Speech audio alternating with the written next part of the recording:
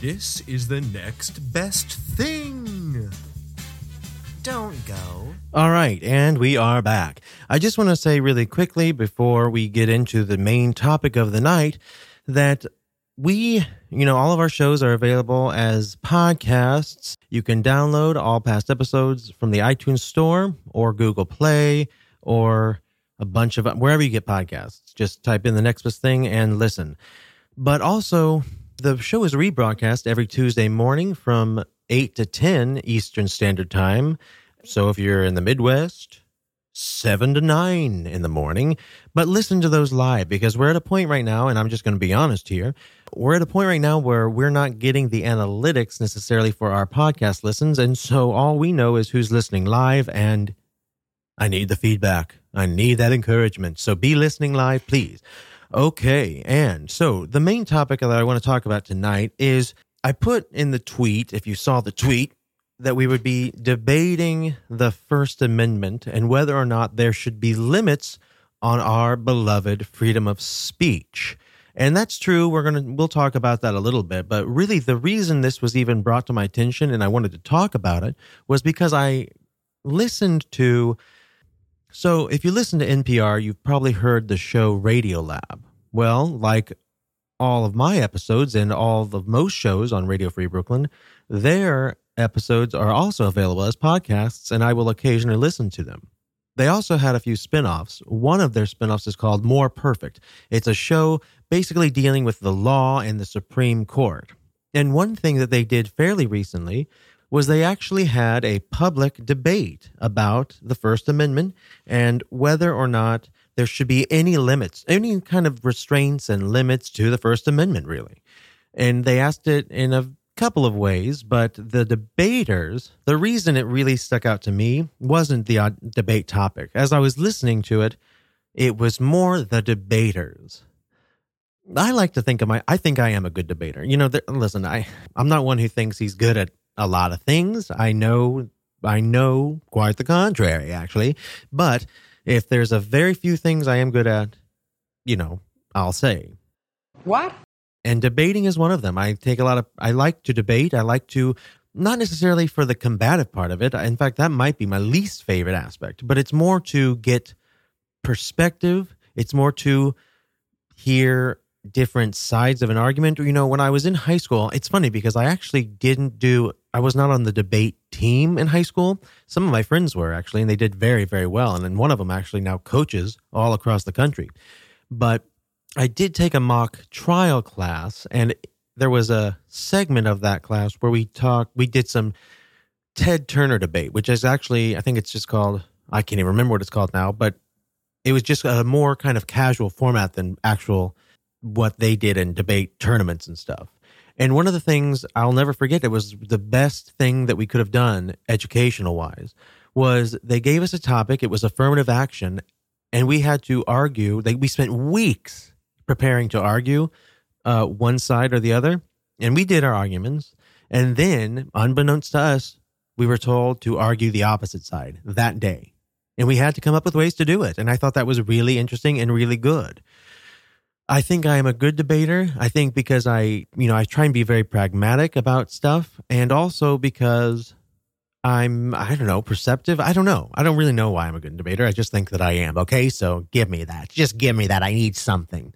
And when I was listening to this debate put on by NPR and WNYC and stuff like that, and it was a debate between very smart people I will hands down, I don't know these people, but just from their credentials alone, I can say are smarter, probably way smarter than me. They're older than me, they're more experienced than me, and they're all attorneys. So there you go. They beat me. And yet I thought some of them, one in particular, was just a wretched debater. So bad, in fact, that I would say about halfway through, it didn't matter what he said anymore because he had just lost the audience. And I kind of want to go through it a little bit step by step. So here was the debate. Oh my God. Can I speak? Can I? I'm great at debate. I'm terrible at using words. Here was the debate, the official debate question. Should the government do more in this day and age to limit free speech? Should Twitter do more? Should Facebook do more? Should all of us collectively be doing more to stop dangerous, hateful speech? Or is this precisely the moment when we have to stand up louder and prouder and protect that speech, even if we hate it? Okay, so that was the official question put to the debaters. And it was interesting. I don't know how they came up with this setup, but they had one guy who debated a certain side all night. And they left him up there. And then they had two people come up to debate the opposite side in different ways. It'll make sense once we start listening to the actual debate. But the debater I'm really kind of focus on, his name is Elie Mystal, and he's the editor-at-large of Breaking Media, and he's the executive editor at Above the Law, Redline. This is a smart, accomplished man. He has those positions. He's written for the New York Times, New York Daily News, City Hall News. He's appeared on Fox, MSNBC, CNBC, CNN. This man, he graduated from Harvard. Then he went to, Harvard again, graduated from Harvard Law. This is a smart, smart man. Maybe one of the worst debaters I've ever heard. Ever. And we're going to talk about why. It's pretty obvious, okay? So you heard the debate question. Here was his first argument. This is the first thing he said to the crowd that night, before anything else, before he even said hello. Oh, by the way, excuse me, I should point out, so he is on the side that, yes, there should absolutely be limits to the First Amendment. No, we should not just be free to say anything and everything we want, wherever we want. He thinks, yes, there should be certain restraints on the First Amendment and the freedom of speech. Okay, so here he is making his first argument of the night. Yeah, no, I don't have a problem with the First Amendment. It was a beautiful thing written for white people who wanted to overthrow the government. It's fine. I have a problem with absolutists who want to elevate threats, harassment, and calls for genocide to the level of a sacred right. I do not think that the First Amendment prohibits us from preventing a Nazi from getting a permit to rally any more than I would think that the Second Amendment prevents us from having a sociopath not get a gun permit, okay? Absolutism is absolutely wrong on this issue. Okay, so that was his first argument. And let's just talk about it. So where does he go wrong? Well, first of all, yeah, no, I don't have a problem with the First Amendment. It was a beautiful thing written for white people who wanted to overthrow the government. It's fine. Immediate alienation. So he's immediately alienated. I guarantee you that was not an all-black audience. And even if it were, we're talking about the First Amendment. I mean, it's not like, I don't know. Right off the bat, he's talking about white people in a hostile way. Now, don't get me wrong. Black people have absolutely every reason in the world to hold some hostility towards white people in general. They do, and I mean, anyone who denied that would be not smart, not honest. But this is a debate, and you're in a public forum, not just a public forum, but it's a live stage. It's like a live audience. Public forums can range from Twitter to Facebook or whatever. But when this is a live back and forth, you're sitting on stage, and to come off that way right off the bat, you've just lost half the audience. But more than that, here's where he really lost me right away. I do not think that the First Amendment prohibits us from preventing a Nazi from getting a permit to rally any more than I would think that the Second Amendment prevents us from having a sociopath not get a gun permit, okay? So, here's why I take issue with that. I think it's anyone who's listened to this show, even if tonight was the first time ever. Most people, if you listen to this show, and anyone who knows me at all, knows that I hate guns, personally. I hate guns. I think the lack of any type of regulation is absurd in this country. So when he starts comparing, the Second Amendment to the First Amendment, here's why that doesn't work. Guns are weapons. Really? They were actually invented to kill things. Literally, that's why they exist. They were invented to kill things in a swift and easy manner. And that's what they do. If I have a gun and I point it at you or anyone else, it is an immediate and direct danger to their lives, and if I pulled the trigger, could end their life. Words, you can't compare words to guns. You just can't. Sure, words can hurt people's feelings, and I think that, it's just a terrible comparison. Terrible comparison. And this is a man who is twice Harvard educated, a lawyer. He should know better than that when making an argument. Now, here is his opponent's initial argument. Well, I don't know what absolutist Ellie is talking about. The last one I know is Hugo Black, and he died in 1971. We have well-established narrow exceptions to the First Amendment, and they are narrow for a reason. We got them narrowed on the backs of the powerless being suppressed by the powerful. All of the types of restrictions that Ellie would like are ones that have historically been used against communists, against labor protesters, against war protesters, against minorities, and everyone else.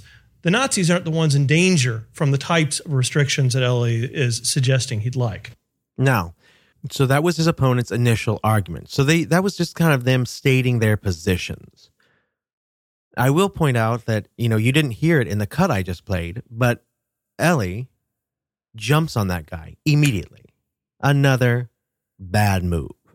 But anyway, here is Ellie Mistal's first real kind of full-fleshed out argument.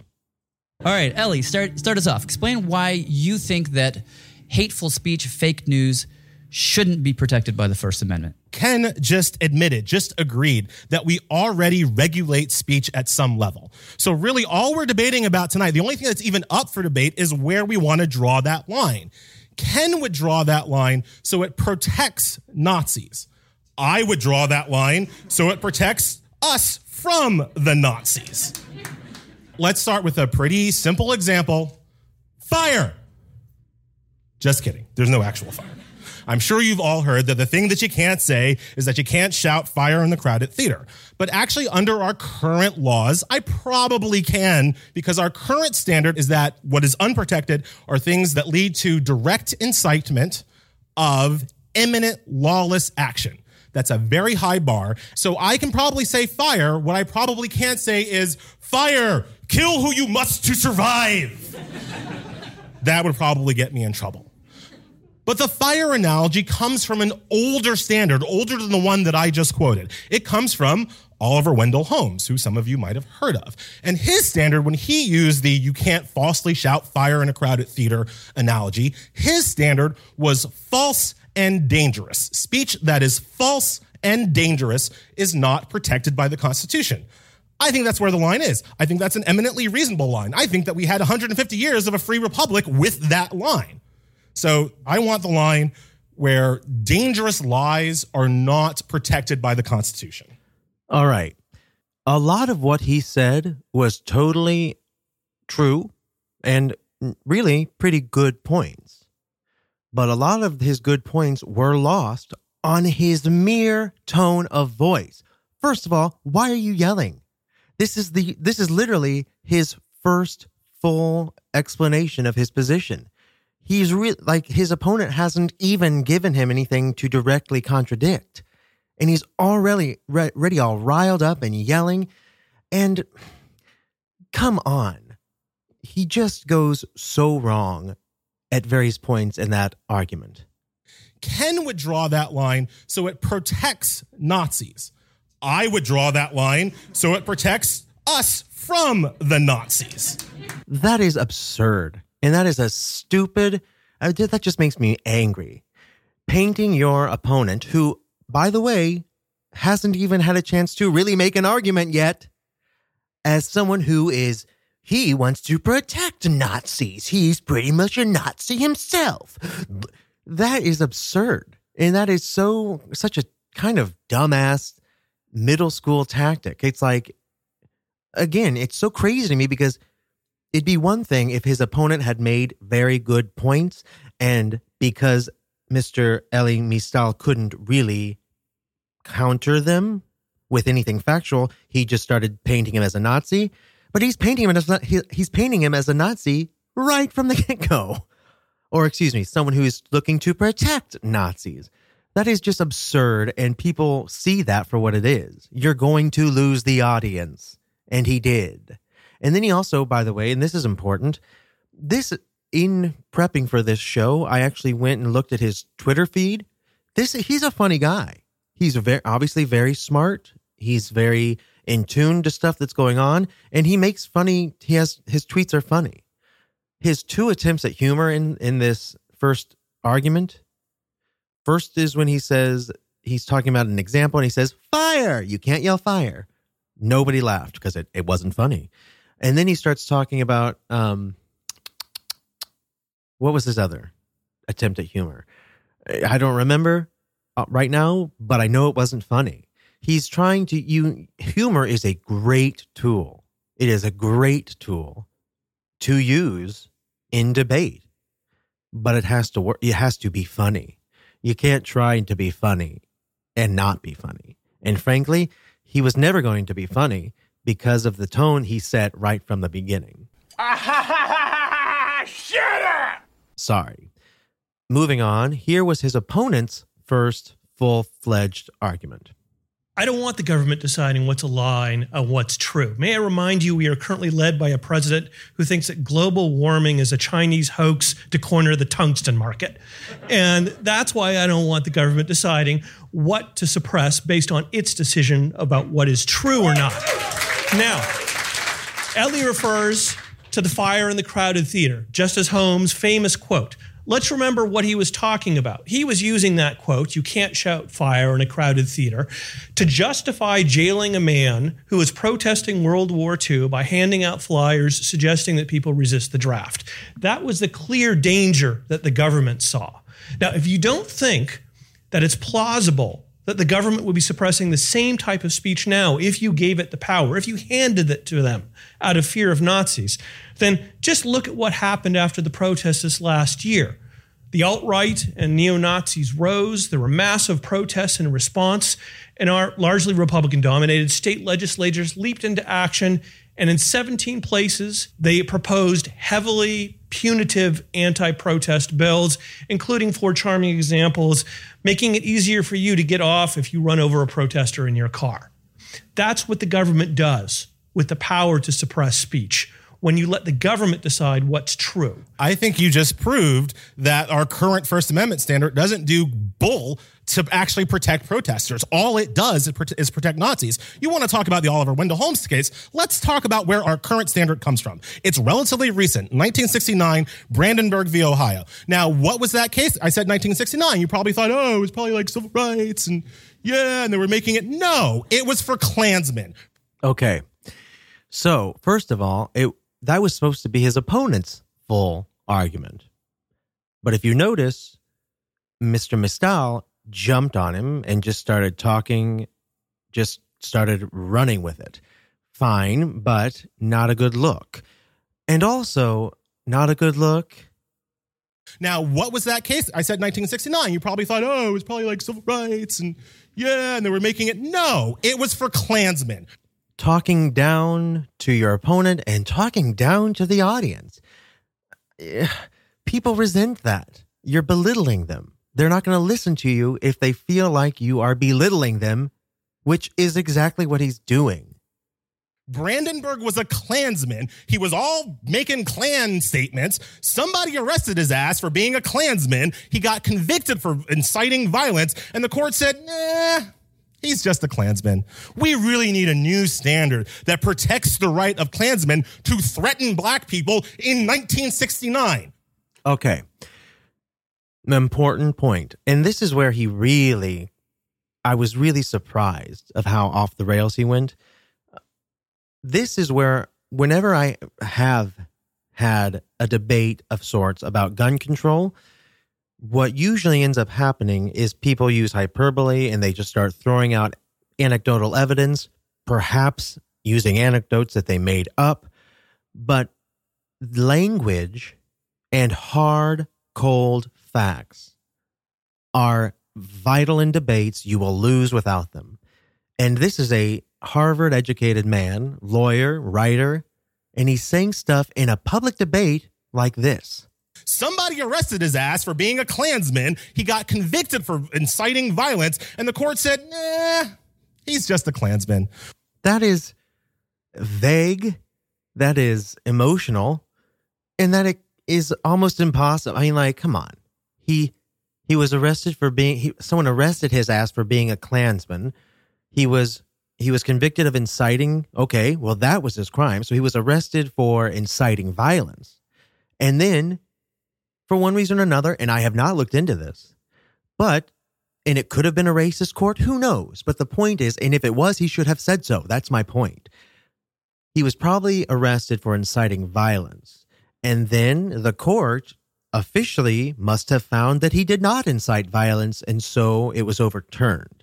Now, whether or not that was whether or not it was just and accurate that he really didn't incite violence, again, like I said, maybe the judge was a racist or maybe whatever. Who knows? We need to look into that. But he should have informed us of that. That's my point. He needs to tell us that. He can't just be saying he was arrested for being a Klansman and then they let him go because they don't care about people who are Klansmen.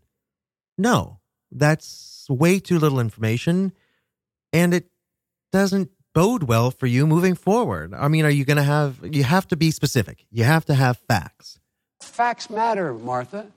Facts matter. Okay, so he said that story, and here's what his opponent had to say in response. But you see, Ellie, you know that that's not the right case. The right case is 12 years earlier, Yates versus United States. People convicted for becoming members of the Communist Party under the theory that some ideas can be punished as clear and present danger, even when there is no imminent advocacy of wrongdoing. Yates built the wall that eventually Brandenburg completed. Brandenburg's the outlier. Yates is the one that shows how the power is consistently used by the government. Can you explain to me a standard that allows me to stop Klansmen? Because that's what I want. Like, if you can explain to me how I can make Klansmen not stand in the field, then I think we're going to agree more than we disagree. Again, jumping on his opponent, not really even letting him finish, not good. It makes you look, I mean, you need to be cool, calm, and collected, because that gives the impression that you have really studied this stuff and you really know what you're talking about. He sounds purely emotional. And it is important, if I'm going to debate about gun control, I'm very passionate about it, and you will be able to see that. That will come across. But I'm not just going to be pure emotion and passion without any hardcore evidence and facts. Because what good is that emotion and passion without any facts? Worthless. Then you're just putting on a show, and not a good show. So, yes. Now, here's where the moderator comes in and makes a very good point and asks him a very fair question. What would the standard be? I can give you an example. The president is a Kenyan. That's false, but that's not particularly dangerous, and so we can let that kind of slide, right? Hillary Clinton is running a pedophile ring out of a pizza shop. Do not pass go. Do not collect $200. That is both false and demonstrably dangerous. Is it?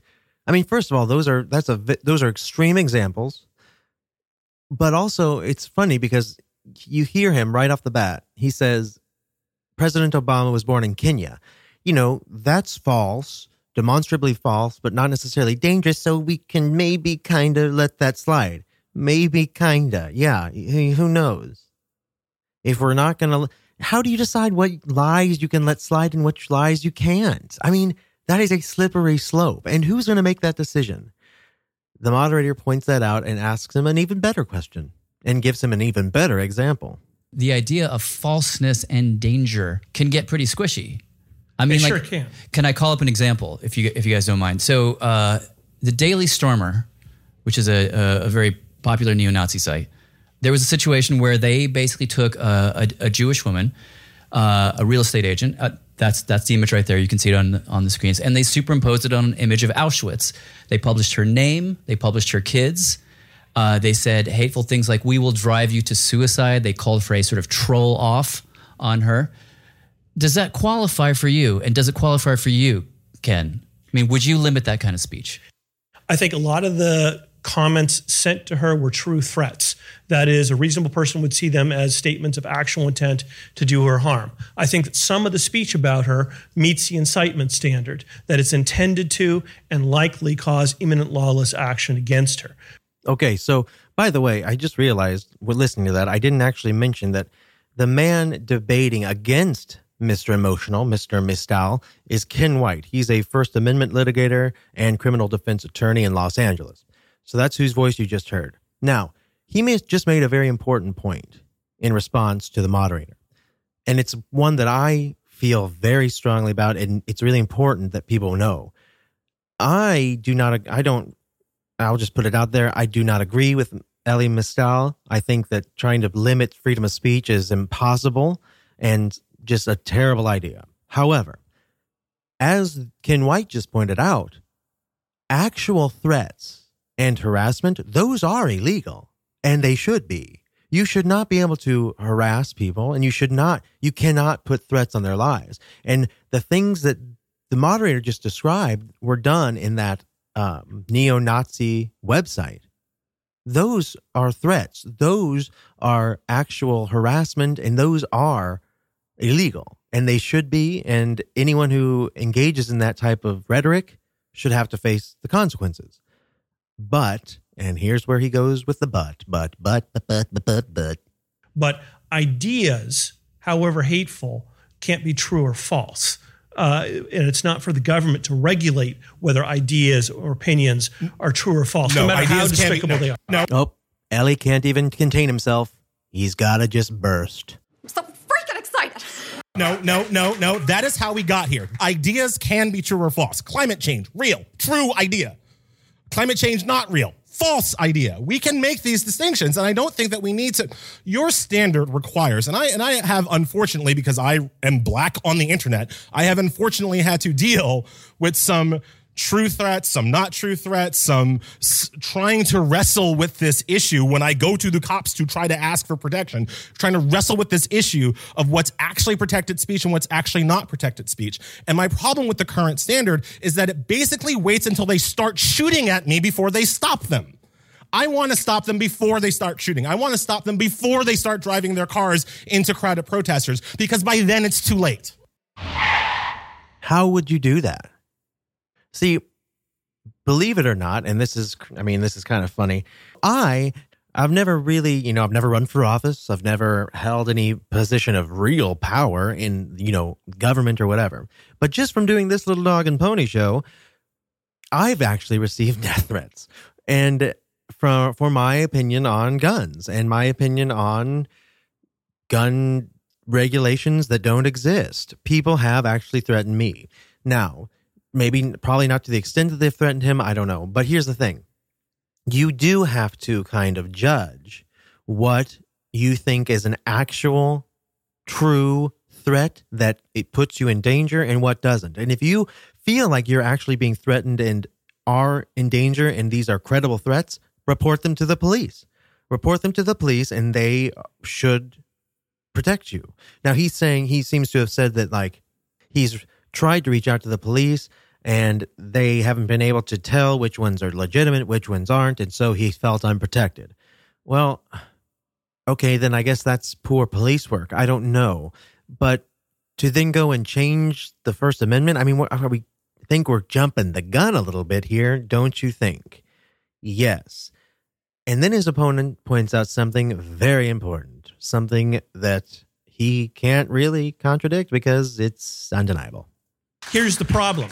With the history of America being what it is, with the power having been used in the past being what it is, what possesses you to think that if you give this broader power to attack speech to the government, it's going to be used the way you want it to be? That is the key point. Mr. Mistal throughout this whole time has been talking about Nazis, and that's it, really. He's been talking about Nazis, people who threaten him, people who drive cars into protesters. Okay, sure. I would love if we could get Nazis to not be Nazis, not say their Nazi stuff. That'd be great. However, do we really think that that's going to end there?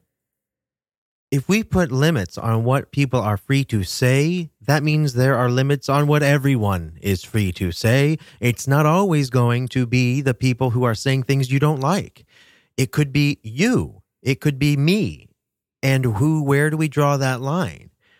It's a slippery slope that you don't want to go down. And listen, I couldn't have less respect for anyone who in 2018 is a Nazi or a Klansman. I mean, please, I don't think they should be taken seriously. I don't think they should be in any important space or making any important decisions. So that's just the truth. That's how I feel. But to say that they aren't allowed to voice their stupid views, what? I mean, what are you talking about? The more I talk about this, the more I think about this, it's like, how would you put the cap on this? You couldn't. And if you open that floodgates, they are going to open and they are going to pour open and there will be no stopping it. Then they go on. So that was the debate, the first part of the debate. Then they go on and they ask a new question and they bring on a new person to debate Mr. Mistal. Here's the question. Instead of asking, what should the government do about free speech? Should it limit it or not? We're going to ask, what should Twitter do? What should Facebook do? You know, with all the fake news that's happening, all the hate speech that's coalescing online, should they limit free speech more than they are? Okay, so now this is an interesting question. The first part was about should the government limit what we can or can't say. Now they're talking about should Facebook and Twitter monitor and police what you can or can't say on their websites. And these are very different questions, as we know, because Twitter and Facebook, those are private companies. You know, I can't walk into a restaurant and start throwing spaghetti all over the walls. They'll kick me out immediately. You little bitch! Well, Twitter, you can't, I mean, technically, you can't go on Twitter and break a bunch of their rules and expect to not have to face the consequences. So it is a different question, and it's a different argument to make. His new opponent is a woman. Her name is Corinne McSherry. She's the legal director at the Electronic Frontier Foundation.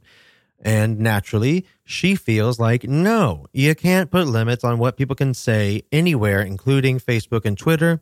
Mr. Mistal vehemently disagrees. Here is Ms. McSherry taking her initial stance. What do you think about the prospect of a Twitter or a Facebook stepping in to take down lies and take down hate speech? So I think it's a very dangerous path that unfortunately we're already well along. I think in moments of crisis, and I think we're in a moment of crisis right now, we look to simple solutions for very complex problems, and we are often sorry. And I think that is where we are right now. The internet grew up the way it did for mostly good, I would argue, because the platforms and the intermediaries mostly stayed neutral. If we have a world in which Facebook, Twitter, Google, Instagram put themselves in the position of a court and decide what speech should be up, what speech shouldn't, we're going to walk down a dangerous path because those decisions, those tactics will inevitably be used against speech that we would support. For one thing, they will be inevitably used eventually by governments. Private censorship does not stay private. It becomes public censorship almost inevitably. And the third reason is really practical. They're already doing it, and they're doing it badly. All kinds of lawful speech is being taken down every day. Google and Facebook can't save us from the Nazis. We have to do it. Okay, that was her initial stance. Here's how our friend Mr. Mistal responded. Hold on to your butts. Yeah, the First Amendment does not apply to Twitter or Facebook. Anybody who tells you that they have a constitutional right to say what they want on Twitter is an idiot. The Twitter trolls they don't just want free speech. They want consequence-free speech. They want to be able to say their vile trash and still keep their jobs and still keep their homes and still get the girl. Screw these people, all right? We should have Twitter at least at the level of a Jets game. Yeah. A lot of what I'm going to say is wrong with his response. Are things that I have said were wrong with his earlier responses. Yeah. Anybody who tells you that they have a constitutional right to say what they want on Twitter is an idiot. Screw these people, all right? Mm-hmm. Idiots. Screw these people. Yeah. Condescending. You've already lost. You've lost the audience, and you're smug, and, you know. I'll smack you in the mouth. I'm not, okay, you're not a politician in a debate. You don't necessarily have to be super likable, but you can't just make people's skin crawl. And frankly, that response made my skin crawl. Okay? And also, well, here's his initial argument. And funnily enough, he brings up a subject that we've talked about already because he's brought it up a few times. The reality is that we can all target people that we hate right now. But if we think that the rules that Twitter and Facebook and all those guys are going to come up with aren't going to be used against speech that we support, we are foolish. It's already happening. Community standards complaints are used against valuable speech all the time. I know because I hear about it every day in my job.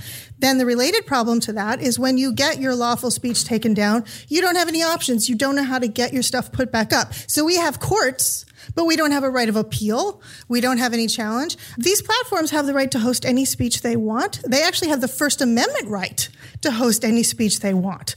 But I think as users, we want them to use that right wisely. That's not happening right now. No, as a user, I want them to stop Nazis.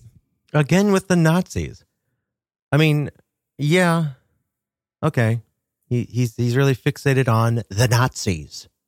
I want them to find a Nazi and stop them from expressing their hateful views on Twitter. They can't. Yes. That's foolish. No, the notion. Are you a Nazi? Yes. Goodbye. Here's why. Done. Ridiculous. I'm sorry, but how many people who you know are racists would openly say, yeah, I'm a racist? Zero. The answer is zero. How many people do you know who are Nazis? And I don't know any, to be honest, but most people. Oh, Richard Spencer. He's the. To be white is to be a striver, a crusader, an explorer, and a conqueror. Hail Trump! Hail our people! Hail victory! Yikes. He is a Nazi. Guess what? I've seen him in interviews. He would never say he was a Nazi. People aren't going to listen to what he says. He says, ask people, are you a Nazi? Yes, done. That will never happen. No one's going to answer that question. Yes, I'm a Nazi. And again, this is a Harvard-educated lawyer. This is a very smart man. You should know that. You should know that. And come on.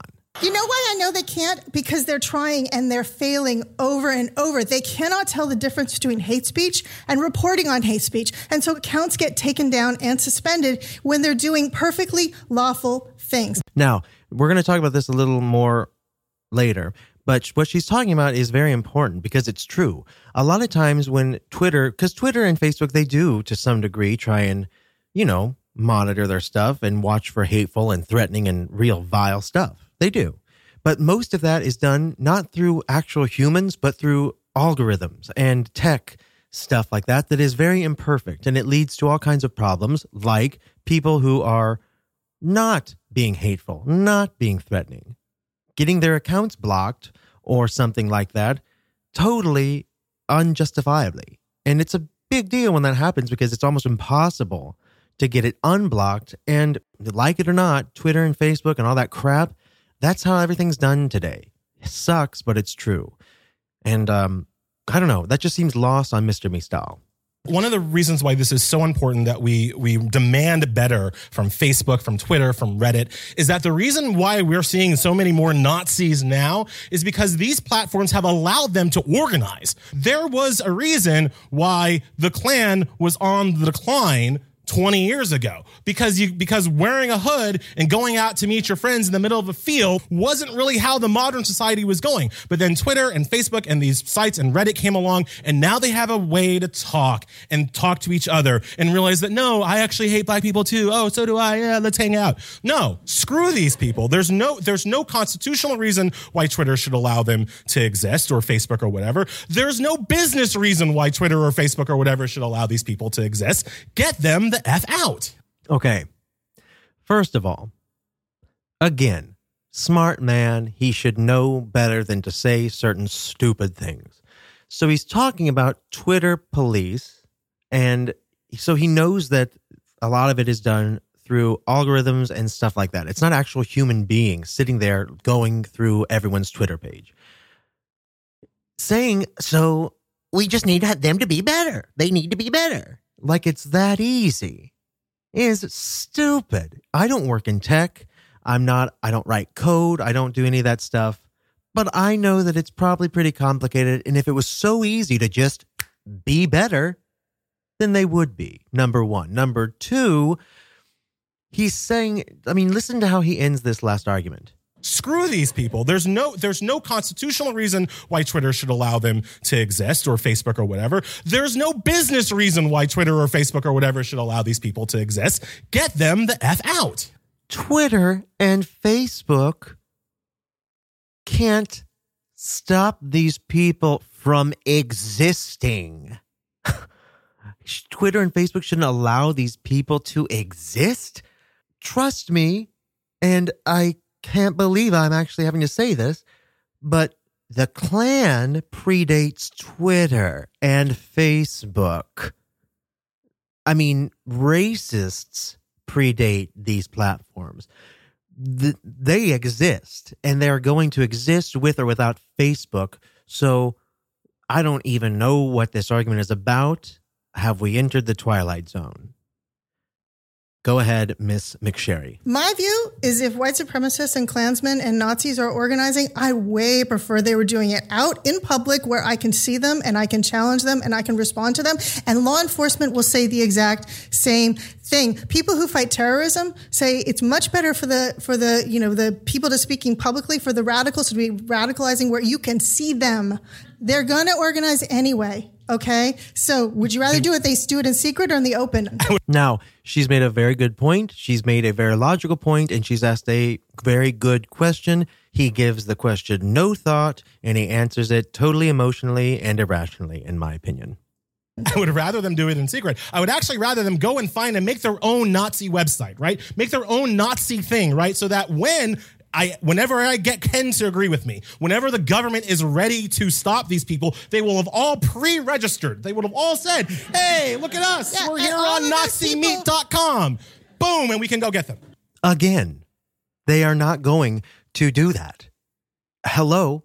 When have people in the Klan ever really promoted the fact that they're in the Klan? Never. Not even in the Klans at their height. It just doesn't happen. No one is going to go on a website, make a website that says, hey, we're in the Klan.com. Not going to happen. So if they're doing it on Twitter, she makes a great point. If they're doing it on Twitter, and they'll do it indirectly like Richard Spencer, but we all know who Richard Spencer is, and we know he's a racist and a white supremacist. So we can see what he's doing on Twitter, and we can act accordingly. They're not going to make a website called We Are Racists, We Are the Klan.com. It's not going to happen. And if you're really coming from that angle and think that's what would happen, then, you're an idiot. This debate is lost. And really, I don't know. Can we even have a debate? No! But let's go back to the Nazis, I guess. And so great. So we can continue the silo conversations that we're having right now, which is a big part of why we I would ended like up to in be these conversations. siloed from Nazis. Yes. I think that's... Okay.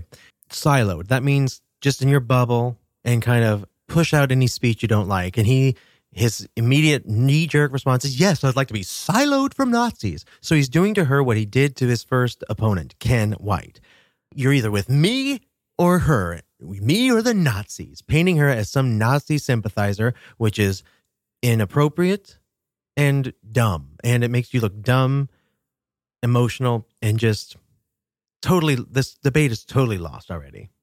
But she keeps her cool head and she makes more good points. That sounds very nice and it's a good talking point, but in reality, I think that's very, very dangerous for our society. We need people to be talking to each other. When they only talk to people who agree with them, they never change their minds. Now, to your point, that has proven time and time again to be not true. And again, I feel like that is such a happy, clappy, white version of this story. Oh, if we just talk to these people, we can convince them that maybe black people shouldn't be sent off to prison camps. Once or twice. And the rest of the time, they're running cars into people. It doesn't happen nearly not long enough. Do you know why we have gay marriage equality now? Okay, wait. Hey! Everybody calm the fuck down. I'm sorry.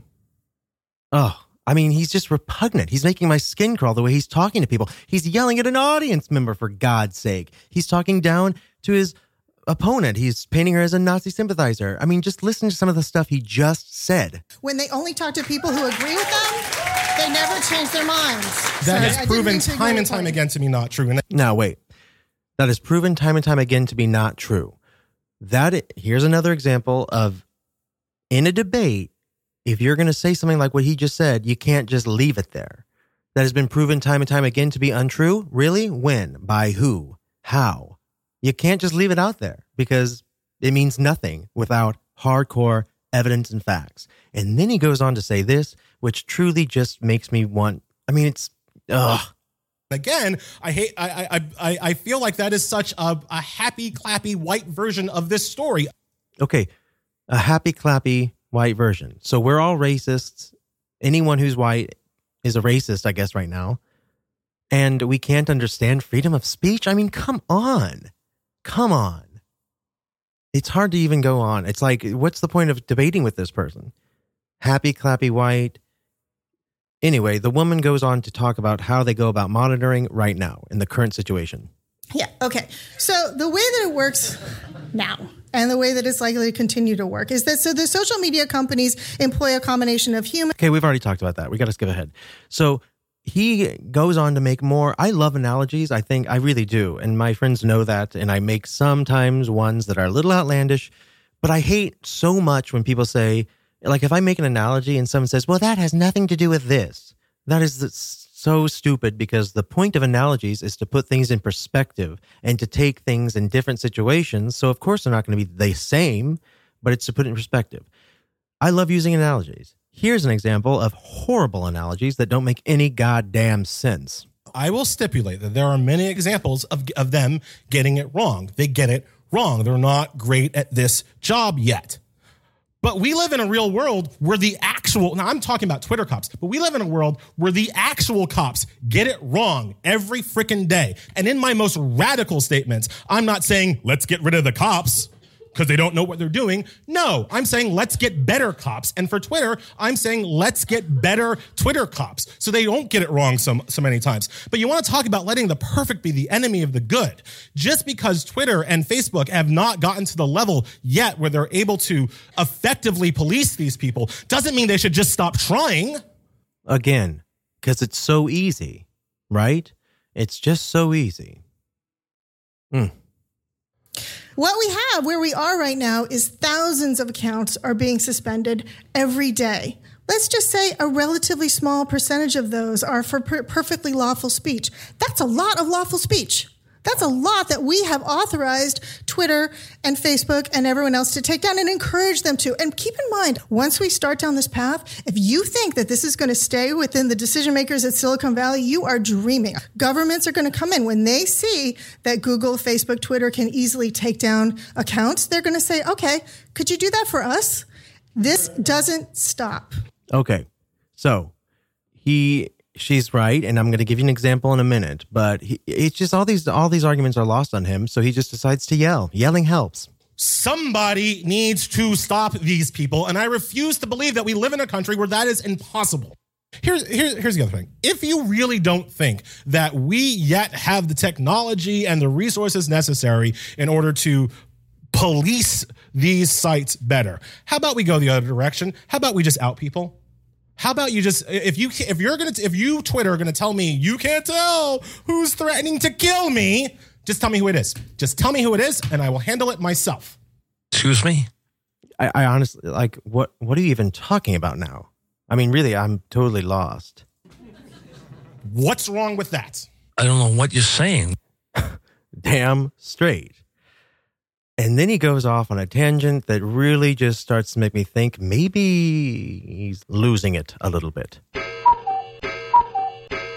Yes, Like, because the there's thing no appeal. that we used to have as a society to protect ourselves from these people was called shame. We could shame them into being part of the herd. And if they didn't want to be part of the herd, we could know who they are and say, hey, guess what? You're no longer part of the herd. Shame is a powerful weapon that we used to have, and Twitter has taken it away from us. And that is why these people are allowed to multiply. That weapon was also used to persecute minorities all over the and everything was always used to persecute minorities at some point. Used to persecute minorities. The fact that something has been used to persecute minorities doesn't mean that it can't also be used to stop Nazis. That's just clocks were used to persecute minorities when they weren't paid by the hour. All right, but clocks are still a good thing. You get lost, you dope. Again, I really like analogies. I use them all the time. That was a dumbass thing to say.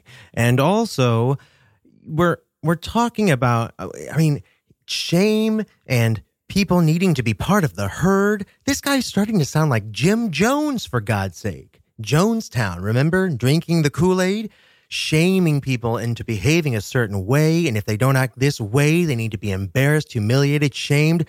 Like, I get it. I get that he's talking about people who say vile, awful things. But just this notion of being part of the herd, and if you're not part of the herd, you should be shamed. That is dangerous, and that is scary. I mean, like, Jesus, man, take it down a notch. I get it. You don't like Nazis and you feel persecuted. Fine, but you want to, where he's going here is so dangerous and scary. It is tyrannical. The talk of the herd and shame and acting a certain way and not being part of the herd, that is really scary language, and language is important in a debate. Now, we're going to wrap this up soon before I play an example of exactly what this woman's talking about. Really lawful, good people not doing anything wrong, paying heavy consequences for bad Twitter monitoring and YouTube monitoring and Facebook monitoring. But before I do that, towards the end of the debate, they took a few questions from the audience, and a young man stood up and I think made an incredibly powerful point, an incredibly powerful statement.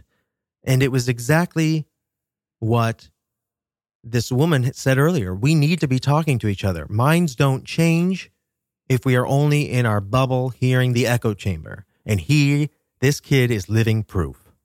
I just wanted to say that, like, someone said something about, is there a moral reason that Twitter or the government should lean towards free speech? And I personally am someone who used to have abhorrent views. And I was raised as fundamental Christian as you could get. And my views about gay people, had I spoken them on the internet, probably would have put off some hate speech alarms. And it was not shaming that changed my mind. I encountered people who were engaging, who treated me like a person, even though had back then there been Twitter, I would have been a troll. And it changed my mind. And I don't know if you guys are familiar with the Westboro Baptist Church. They fought a Supreme Court case and won. They have really the worst views of anyone, any group that considers himself Christian that I can think of. And their person who ran their Twitter is a friend of mine, Megan Phelps Roper. She has this great story about how using Twitter to essentially like spread terrible hate speech, saying things like, thank God for AIDS for killing gay people. But it was through Twitter and through the arguments she got in and then through the relationships that she got in that she found a way out of that bubble she lived in and now is out in the world doing amazing work. If what you want, Ellie, happens, that troll that you want to shut up, that Klansman you want to get rid of, he doesn't go away. The mold grows in the shadow, and it's only in the sunshine. You know, it's only when you get it out in the open and we have these conversations. And like, as a former believer in some of this stuff, like, don't lose heart. Like, we can have our minds changed, and like we can be convinced of the truth. Now that is powerful, and that is, I think that is a very earnest, honest personal story that this kid just shared. And I think it's living proof that Ellie is wrong about just shutting people up. His response to this kid, in my opinion, was absolutely outrageous. Here it is. I respect your story, and I'm very glad that you were able to get to where you are. However, turns out that I believed what you want me to believe for a good, 28, 29 years of my life. I am a 40-year-old black man. I am sick of being the educational PBS after-school special for racist white people. Gay people are sick of being the ABC after-school special for white people. Women are sick of being the after-school special trying to teach the white man why they also should have rights. It is simply no longer acceptable for you to expect other people just trying to go about posting their dinner recipes on Facebook. It's ridiculous for you to think that we should still have the burden of educating you. You should go get educated somewhere. That can't be on us all the time. When I just want to get on Facebook and see the Mets score, I shouldn't have to hear your bullshit. Outrageous. You are outrageous. Okay, but seriously, that pisses me off. To have that kind of a response to this audience member who's just telling his story and being honest, it is outrageous, goddammit. And also, do not talk about gay people. Don't bring women into this. You're on your own, pal. I, as someone who has been threatened by people who love guns, and I've been attacked by people who love guns and all this stuff, I just made an announcement on the show tonight that I have always and am always looking to have discussions and debates with people. I never try and shy away from that, because what good does that do? I think the problem with gun control is the fact that people are uneducated. Some by choice, some because they're too scared to talk about it. But that's the problem. So shutting people up and not having a conversation, that is the last thing I would want to do.